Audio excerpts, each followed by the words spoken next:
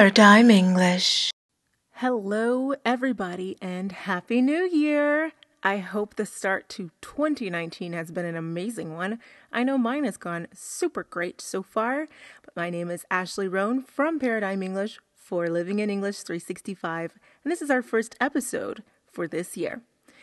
Today, I thought I would give you just a very short glimpse into what Americans do for New Year's Eve. Now, obviously, it depends on how old you are, what you're going to do, but I'm going to give you a sneak peek at what we do here in the South of the United States. Now, this is really intended for a more advanced audience, but if you're a beginner, no problem. I say it's more intermediate to advanced, actually, because usually when you start talking about where you're from and if there's a particular dialect that region has, you lapse back into it, and I can guarantee you I will do it. So, if you want to work on your listening and listen to a less standard version of American English, this is definitely for you. Now, yesterday I was actually completely boring and I didn't do anything. I know I sat on my sofa and I read a book and it was glorious and I'm very happy about it. But in the past, people my age, in their 20s, 30s, or actually any age, they would go to a club. Going to a club here is expensive, or a bar. New Year's Eve, they really charge a lot. I don't think there's anything, at least where I'm from, and I'm from a place that's a lot cheaper than, for example, New York City or Miami, even Dallas. Yeah. So a lot of these places, they charge a huge amount for a cover, maybe $50 or $20, $25 just to get into the club.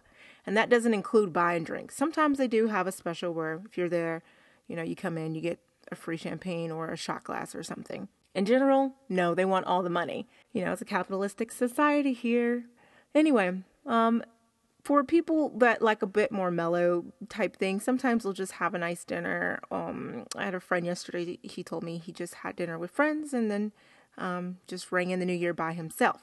Now, I have listed 5 phrasal verbs on my website. You can go to www.paradigmenglish.com to have a look at those. These are all related to New Year's. So ring in, New Year is one. Oftentimes you'll watch the ball drop, like in Times Square in New York City. Where I'm from in Oklahoma, we actually have the ball that goes up. I don't know why it goes up instead of down, because it's a countdown, which is another phrasal from my website. Check it out. It's also on my Instagram, Paradigm English. So we have that. You can go watch the fireworks display. And the one thing I really wanted to touch on is how we celebrate it with our families culturally.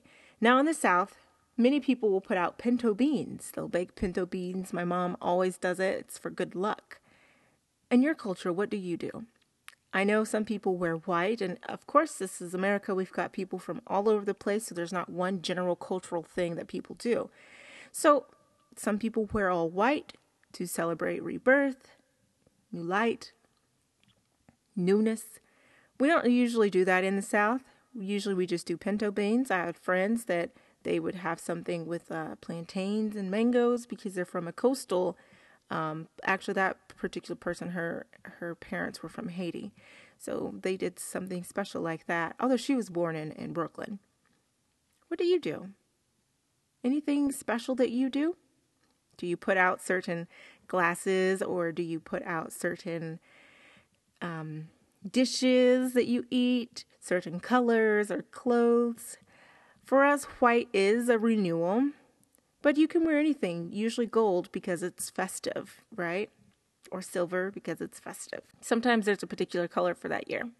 Anyway, this is Ashley Roan from Paradigm English for Living in English 365. Until next time, see ya.